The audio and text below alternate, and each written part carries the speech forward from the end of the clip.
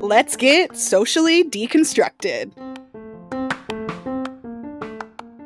What's up, everybody? We are back. It's your girl, Trina Dong, and today we are going to be talking about crises of all kinds, but mainly existential crises.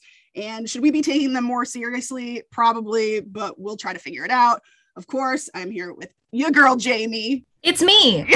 And we have incredible singer-songwriter, LA-based Sarah Diamond in the house. Hello. Hello. I'm so happy to be here. Yay. So glad to have you here because we've been listening to all the tracks. So good.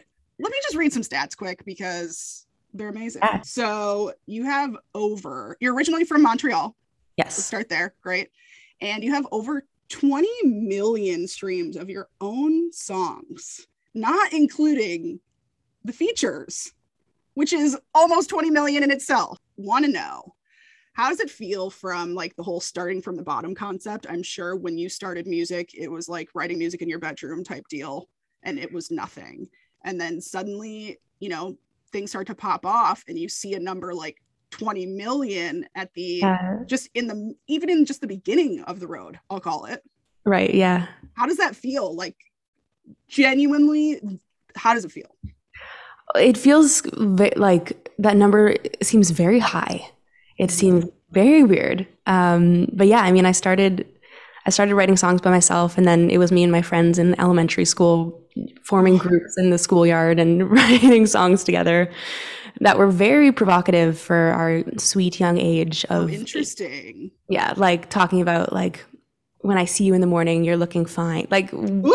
I know, I don't understand. I don't know what we knew. What was that? Age 10? 8, 10, age 8 to 10. Yeah, I mean, you know. When you think about it, Trina, when I was that age, I was singing Rihanna's "Sticks and Stones Don't Break Me, but Chains and Whips Excite Me." Okay, that's true. My parents' minivan. I was just belting that out. Okay, that is so true. You know? Yeah, we're exposed to many adult topics at a very young age. Right. So yeah, maybe that's where it stemmed from. But yeah, I started writing like that, and then writing was a coping mechanism for me when I was in my teens and I was sad. Mm-hmm.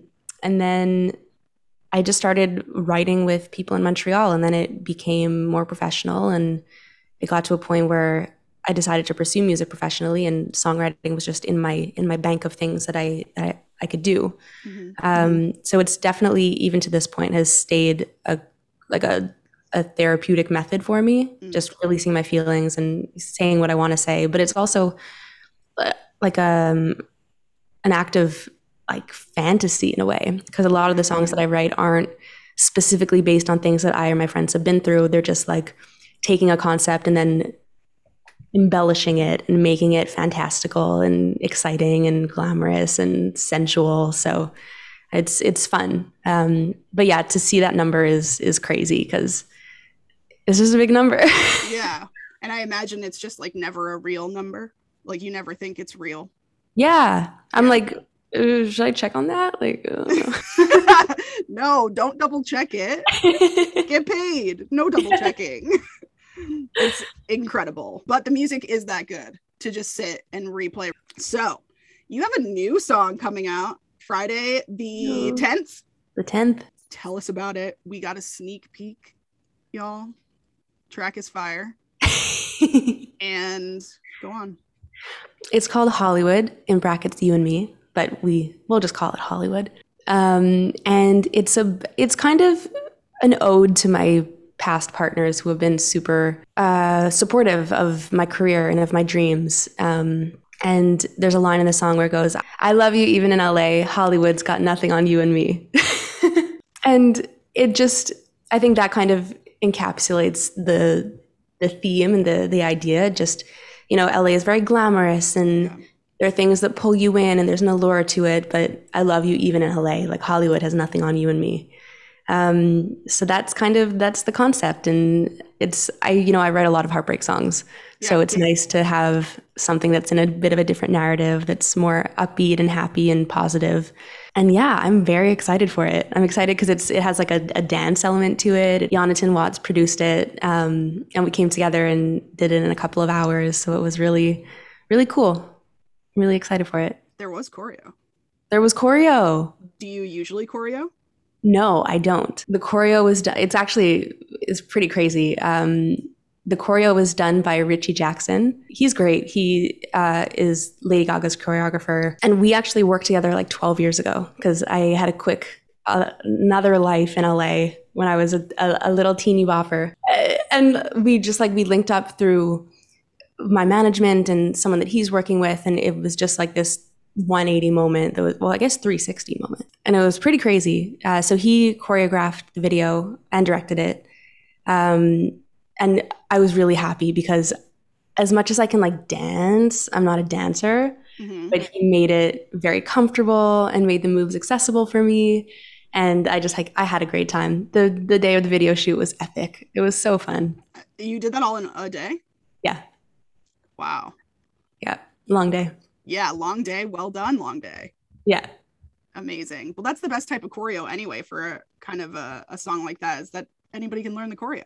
Right. Little TikTok dance. Everybody, you got to check it out. On the 10th, I'll obviously be linking after this episode comes out slightly, but we'll link you back to it because it is fire.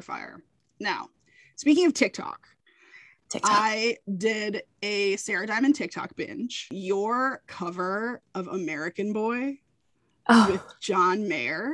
With John Mayer. I couldn't get your version of American Boy out of my head for an entire day. I swear. Oh my God. Wow. It's so good. You guys, please check out her TikTok. So fun. You come from like, are you classically trained? I'm not. I mean, I took vocal lessons as a kid for a bit, but definitely not classically trained. I would probably be using my diaphragm a bit more if I was. But who has time for the diaphragm? I'm just wondering because it seems like you may come from just like a stage background. Yeah, where I would take singing lessons as a kid, every year they would put on a little show for the kids that would, work at the studio. Yeah. So I did that at like 6. And my mom, when she was pregnant with me, she started a children's record label. So it was like a budget label, like a little like songs for babies and for preschoolers. And so when I was like 5 and 6 and 7, I would sing like Old MacDonald for her. Just like in her bedroom, her producer would come and like set up the microphone and we would just like sing hundreds of songs. So I kind of got my start with that, with like learning how to use a microphone and how to be it wasn't a studio, it was like under beds. And that was my first studio. The bedroom pop at its finest. Serious. Old MacDonald especially. Right? True finest. I got started at a young age, basically. So your first album was when you were like 5? Essentially. It's not a big deal, guys. Speaking of your TikTok, so I was on your TikTok and you put up a video of Jennifer Aniston's character from Morning Show, just kind of talking about how she was dead inside, basically. And you wrote, basically, more or less, more articulate. Yes. Yeah. But you wrote me during every existential crisis. Yes.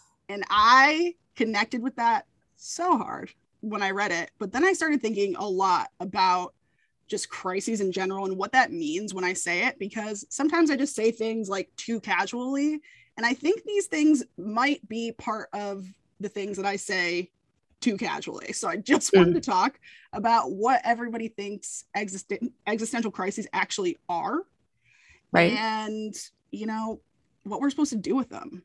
Should we be analyzing them harder? Should I be stopping to think about them instead of being like, oh, I was having an existential crisis. Okay, bye. Time to go to Trader Joe's, whatever. Right.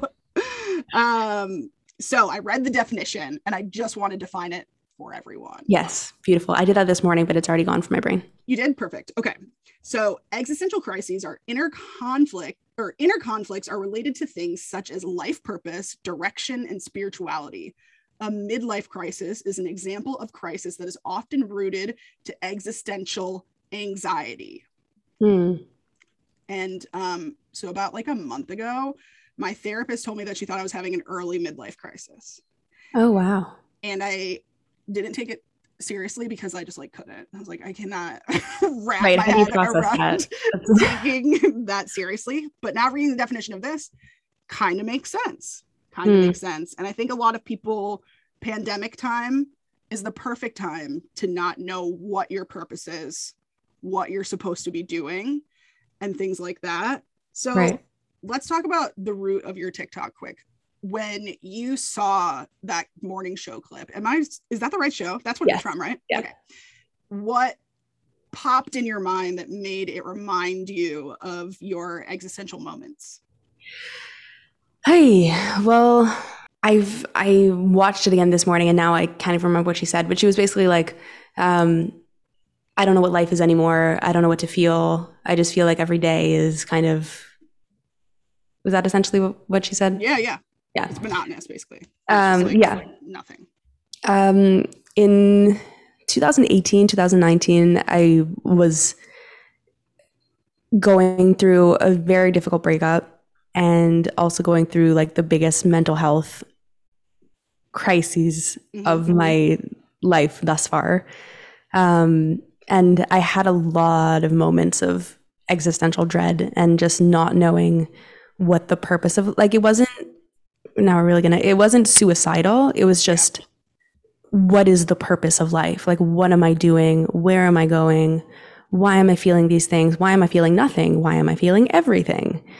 And I didn't know how to cope with it. And I think the only way, like, spirituality definitely did help, just in trusting that there was a higher power of some sort and that I would be able to make it through.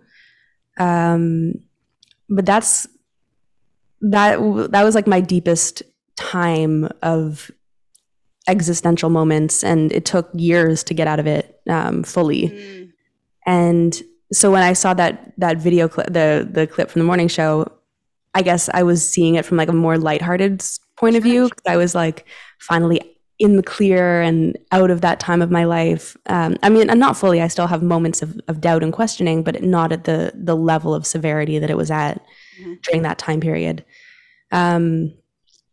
So I connected to it, and I said, you know what, this would probably make a funny TikTok. And therein, I guess, maybe lies the problem, where it's like, this would be a funny TikTok, whereas it could be very triggering for some people, because, you know, if you're going through that and see, you know, it could bring about an array of feelings and emotions. That's true. But I don't think there's a problem with any sort of awareness, honestly. I think that if you're like poking at it and making fun of it, that's one thing, but just like simply pointing out that it exists at all is important at whatever level of humor, seriousness, whatever it is. I think it's like, that's why those things are relatable, because either someone's relating to it like, oh my gosh, today I had this awful trip in the car where I thought, like, why am I in this car in here? And some people is like more extreme than that.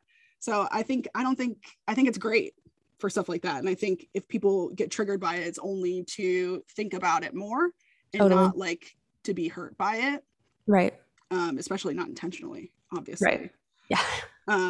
Jamie, how do you feel about an existential crisis? You know, I feel like almost as if it's like a weekly occurrence. And let me explain. I'm in my early 20s. Doesn't just the entire early 20s, these entire 5 years seem like an existential crisis? I graduate from college. I don't know what I'm supposed to do. I decide on a whim to move to Los Angeles. And now that I'm here, I'm like, what do I do now that I'm here? Why am I even here? It's like every single week, these are questions that I'm asking myself. And it feels less like an existential crisis is a crisis when I'm like, for me personally, like going through these things, because it just feels like change. It feels like I'm a little caterpillar. I'm in my little cocoon.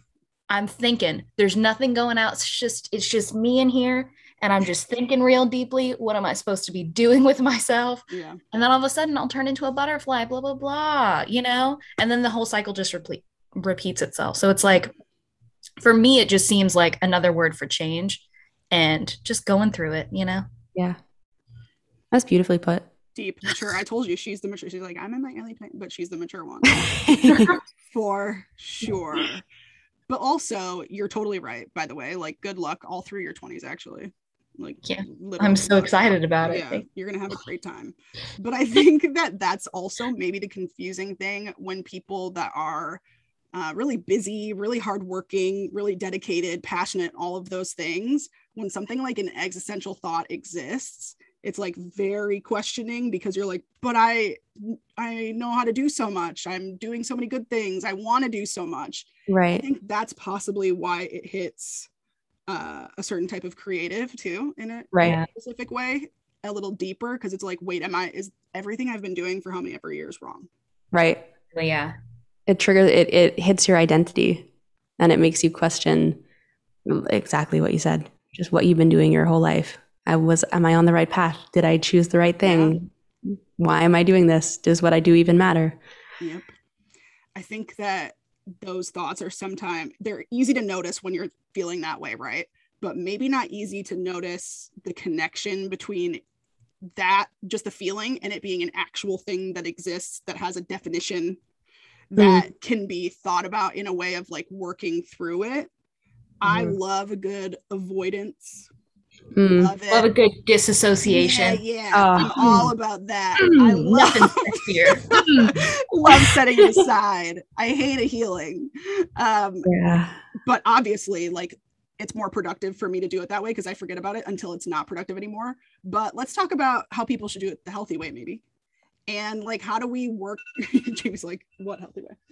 How do we work through an existential crisis like that to actually get through to the end of it and just go on to the next day? Has anyone figured that out yet? I mean, I always like to think of it as like, whenever I'm going through things like that, I always try to put like less pressure on it. Yeah. So instead of being like, what am I supposed to do in life? Like, I always just try to, like, if those kind of intrusive thoughts come in, I always just try to like take a second and say, okay, wait, this is completely normal. Millions of other people in the world are feeling the exact same thing I'm feeling. In fact, the entire like time humans have existed, this is a question. You know, like, you could go back to philosophers like from, you know, the very first, you know, days or whatever. And it's like, what are human beings? What are we on this earth for? What is the meaning of life? Like, how did this all happen? Like, those are all like regular questions.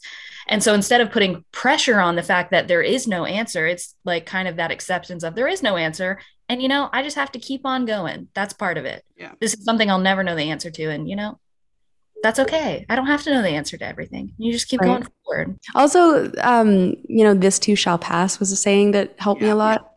You know, even now when I have moments of anxiety and I feel, or, you know, depressive thoughts, and I start to feel myself like kind of falling into a little bit of a hole. I remember this too shall pass.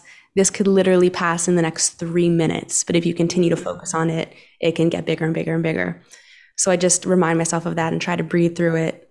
And then something will like, I'll get a text from someone and it takes me out of the dreadful mindset that I was in. And then I come back to it. I'm like, oh, I am feeling a little bit better. Like, okay. So yeah, just, you know, everything is temporary in life, and you just have to allow things to come and go, the good and the bad. Yeah. I think the other key is being okay with solving something to an okayness. I think people often are like, oh, but am I supposed to be okay? Because literally 5 minutes ago, I did not feel okay. Is it okay for me to be okay now? And by other people, obviously I'm talking about myself. But so it's like, it's a hard thing, but maybe I should keep thinking about it. And that is sometimes what people get stuck on. But you know what? Speaking of my therapist, as I always do, she taught me to put ice in my hands when I'm having intrusive thoughts, because then you're completely like, oh no, my hand's gonna fall off, it's so cold, or whatever. And it works. So like, changing the temperature around you will completely take you out of it. And then as long as you don't allow yourself to like, I want to rethink about that, you don't. I think about sometimes, like, I just like start biting my nails, or like I'll like get very like touchy, like all of a sudden I'll just like do this with my hands, I'll rub my leg, I'll scratch like a bug bite or something. But that's so smart to like just put ice in your hand, and that's like that sensation of feeling that like you're looking for, but like in a good way. That's nice. Trina's therapist, she kills it, right? I used to have to, when I was younger, I was a tennis player. And so whenever I would get like angry, I would have a rubber band on and I would like flick my wrist with it. And that would work. But that's a more painful route. Like, yeah, it's true. You need to be marking yourself up. So truly pinching yourself or putting ice in your hands, I think it might be just the only way to go. I like the ice in your hands. That's really good. Yeah. It's a little wasteful of water and ice. I'll just say it out loud that I'm aware of that. But you know, glass underneath, and you let the ice melt, and then you drink your hand ice. You put it in your plant. Yes, put it in your plant. Oh, put it in your plant, assuming that one has a plant. Yeah, I know. I can't. Water the grass. Take it outside. Water the grass. That's good. Especially in LA. Soak in the sunshine while holding ice. Ooh, that's a great sensation. Whoa. You have the hot temperature. You have the cold temperature. Fun. Ooh, fun. That's great. Anybody else have like little intrusive thoughts, tips that they randomly do in the middle of things like this? I go to bed. That's like my main thing is like sometimes I'll be having like really bad panic attacks or like something is just like really getting me. And I just go to bed and you know what? Everything is fine in the morning. I don't know why it works for me, but it's like a reset, I guess, of something that I need. And like I used to have a lot of problems sleeping, but I don't have problems sleeping anymore. So like, I really just like pass out. And then I really just wake up in the morning and I'm like, everything's fine. That wasn't as big of a deal as I thought it was going to be. You know what I mean? Mm-hmm. For sure. Sarah? I was actually a part of this like day therapy program for a little bit in Montreal. And something that we learned was something called the stare down. So basically when you're having anxiety or a panic attack or you're in a moment of crisis, you close your eyes and you actually focus on the sensation. So instead of trying to avoid it, it's like you laser focus into the sensation and you breathe through it. Yeah. And you like 1 to 3 minutes, whatever it takes. And then the feeling just dissipates. And it was a really interesting approach and it actually worked. It took some practice because you're just like sitting there feeling the anxiety, staring at the anxiety, and you're like, what am I doing? But it did some good. It did some good. And it was a really interesting program. Just like learning about the mind and different therapeutic practices for like 4 weeks. Yeah, that sounds great. That sounds very intense. It sounds like a meditation retreat. But like kind of, but without the retreat. Like, less like daunting and more just like we'll do it during these times and then right. Yeah. Right. Yeah. On Zoom. Yeah. Exactly. Via Zoom and just make it easy. I found a BuzzFeed list, 50 tweets that will put any millennial into an existential crisis. Ready. I'm not going to share all 50. I'm going to share about 7. Okay. WTF is burning CDs. Do you put them on fire? Wait, say that one more time. WTF is burning CDs, ? Do you put them on fire? So, you know what burning a CD is? Oh my God. Oh, burning a CD. Yeah. So this person doesn't know what burning a CD is. Oh my God. Even you that knows what it is has lost thought of what that could possibly mean. This person wanted to know if burning a CD means you set it on fire. Oh, that's so sad. Really sad. For the record, I burned my own CDs. Really? Oh yeah? 4? I made playlists and burnt a CD. Yeah, but Jamie, you're a little bit different because of obvious reasons, but also you love music. That is true. And so I've always been a music gal. When you're a young person that loves music, no matter which generation you're from, I feel like you always know things like 30 years back. Whatever it is. Yeah. Even though I guess I don't know 70s music. That's a lie. But whatever. I know. I'm really like bad about like if it's before the 90s, I pretty much like I'm not well versed. And I do hate that about myself. But that's too bad because there's some good 80s stuff. I know. Like I have like tidbits of like I know a song here or there. And like I can get down in that song, but if someone's like, name 5 of these songs, or someone plays like a random Elton John song, and I'm just like, wait, is this Elton John? And then they're like, yeah, and I'm like, hold on. There are no random Elton John songs. Good point. That is a good point. Jeez, sorry Sir Elton It's kind of John, sad. if you're listening to this podcast right now, which you always do. I'm Don't tell him. sure. He heard it for himself. Okay. I never want him to know. Next tweet. One of my students really wrote a sentence that begins in the late 1900s. Oh my God. Can you imagine? I didn't like hearing that. That's crazy. But that's so true. But you guys caught it much quicker than me because I was like, late 1900s, late 1900s. Like, when is that? And I was like, oh, that's a couple of, like, I was born in those. Yeah. That's crazy. But it's true. Like the 1900s, We're not in them anymore. We're not in them anymore. And that century was a long century. And even though we were on the tail end of it, we're still part of that strange century. The late 1900s. Traumatic business. Truly gross. I know. My teenage daughter just came into the kitchen and said, I'm watching this TV show. It's like a teen drama, but it's set in the past. I asked her what it was called. And she said Dawson's Creek. Oh, that's funny. I never watched Dawson's Creek. That's okay, but you know what it is. I know what it is. Like, it's set in the past. That's to funny. Think about just like a show that takes place like in like Cape Cod or wherever it is. Just like they're wearing maybe more flannels than usual.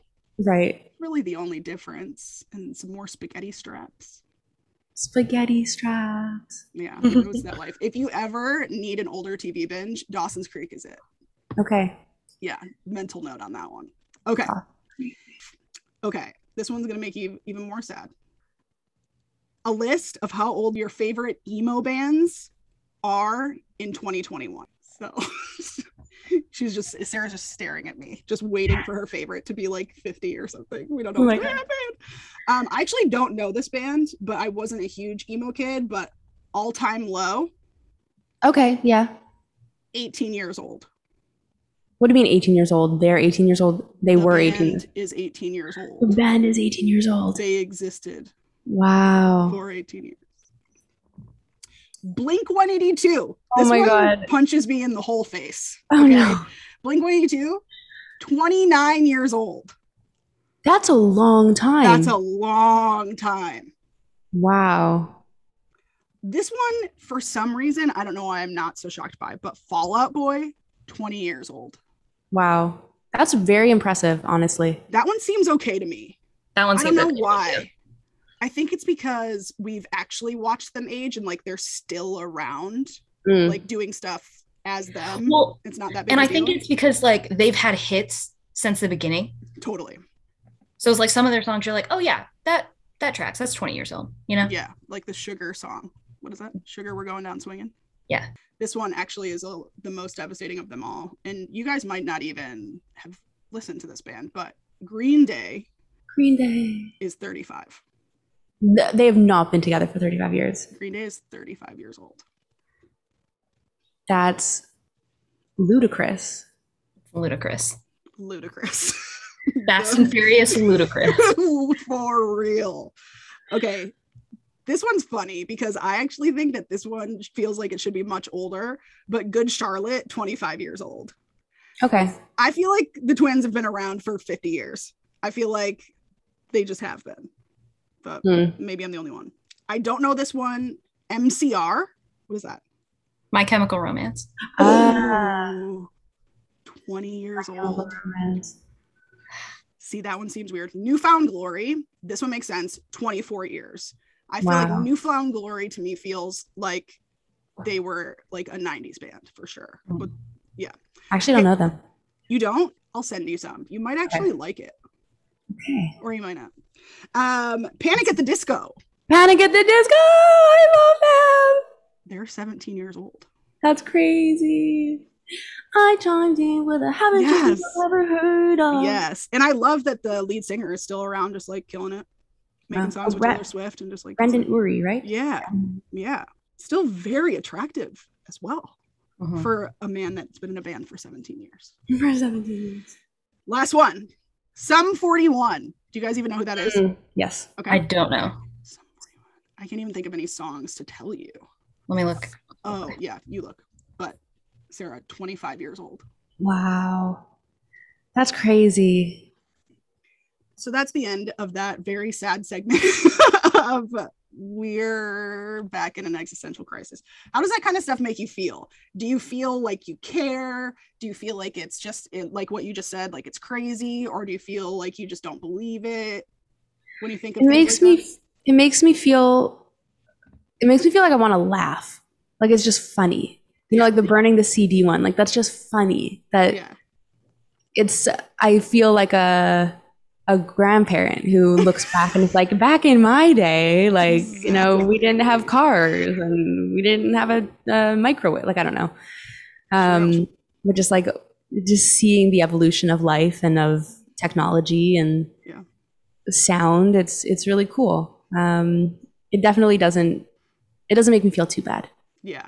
It's a cool feeling. I do miss the mix of this type of music within like top 40. Agreed. Like there's not a whole lot of it, right? In top 40 right now? No. It's like we got close when 5 Seconds of Summer happened. I would say that they turned into a pop band and then they turned into a boy band young girl hysteria, which made their like mainstream like quality by like especially men go down. So then they only became likable by women. Which is just sad. It's really annoying because they had like the same kind of flavor as like All American Rejects. Yeah. Which is like what I had been wanting like in music, but whatever. Yeah. It's fine. How do you feel about Greta Van Fleet? Who is that? They're a band. I don't know who that is. Check them out. They're really interesting. Okay. They're like reminiscent to me of bands from like the 70s. I love that. Great. Just 90 years before you were born, Jamie. That's all it is. that's no, only 42. It's like, I don't know 70s music, but I love modern music that sounds like it's 70s music. So it's a real catch-22. How do you know it sounds like 70s music if you don't know 70s? Yeah, exactly. 70s show. I don't know. Exactly. No, that's probably the truth in a joke. Yeah. Okay, so we're done with talking about crises for the day. Our last question that we ask all of our guests is, what would you like to socially deconstruct? I would like to socially deconstruct using a phone as a distraction method in public. Ooh. As in to like avoid people with, or as in like, yeah. And to avoid, yes. And I know I do it too. It can be a coping mechanism. It can be scary to talk to people. It can be annoying to talk to people. It can be, I don't know, insert adjective. Yeah. But like, we don't just like enjoy anymore. Yeah. You know, like I make it an effort to put away my phone when I'm in public spaces, if I'm waiting for someone, if I'm like walking around, if I'm doing things where usually I would just pull out my phone and like scroll through Instagram or like text I don't know. Yeah. I think that's interesting because I think when we think about phones in public, we think about when you're with someone, put it away at dinner, yes. Put it away. But totally. There is all of that important people watching time and like nature watching time and breathing at all without your phone in front of your face time. That's very interesting. And that is a very good answer because you're so right. And I've had some really nice experiences where I've put away my phone and I've striked up conversations with people. And, you know, I feel like we lose so much through our devices. Mm-hmm. And it's just, but it's interesting because I'm not saying it like, oh, people, no one should do it. No, I do it too. Sure. But it's just it's something that I find interesting. Yeah. Just how phones have replaced. Yeah. Like I feel like back in the day, people would like read a newspaper. For sure. You know? How do you feel about listening to music in public? Like the people that just have their headphones and listening to music like at the park. Yeah. Yeah. I mean, that's great. That's totally great. Because it's like a different type of zen, right? It's like a different type of chill. Yeah. And you can still like look up and see someone and wave, you know, like there's still that type of camaraderie, I guess. I totally agree with you. I so agree with you. Thank you for that. People, think about that, please, because I think that's one thing that gets away because we're all trying so hard to not be rude around our friends or like in professional settings with our phones. Right. But like we should also not be rude to ourselves. Right. With our phones. Deep. Quote that. Jamie, write that down. Got it. Deep. Write down how deep that was. Thank you. That was very deep. Trina. Got it. Well, Sarah, thank you so much for coming on the show. Thank you for having me. This is so fun. Yay! You'll have to come back. I would love that. Whenever you want. But so much luck to you on your single. Everybody's going to love it. I hope the video is streamed or just as many times as your streams. That's 20 million, guys. Get her some dough. And let's do it. Let's do it. Where can everybody find you on socials? On the socials, I am Sarah Diamond on Instagram. That's Sarah with no H. On Twitter, if you're into that, I'm Sarah Diamond. On Spotify, Apple Music, Google Play, Deezer, etc. I'm just Sarah Diamond. YouTube, TikTok. Oh my God, you're so right. I'm so sorry. I'm still kind of new to the TikTok world. My TikTok is I am Sarah Diamond. Mm-hmm. And my YouTube is youtube.com/Sarah Diamond. Guys, check her out. She's so good. And I'm not just saying it. I guess we all know that I probably just don't just say things. But just to reiterate, it's amazing. We love it. Check her out. And thank you so much for listening to this episode. Don't forget to follow us on Instagram. Go to Apple Podcasts. Tell us what you think. And we will see you next time. Bye. Bye.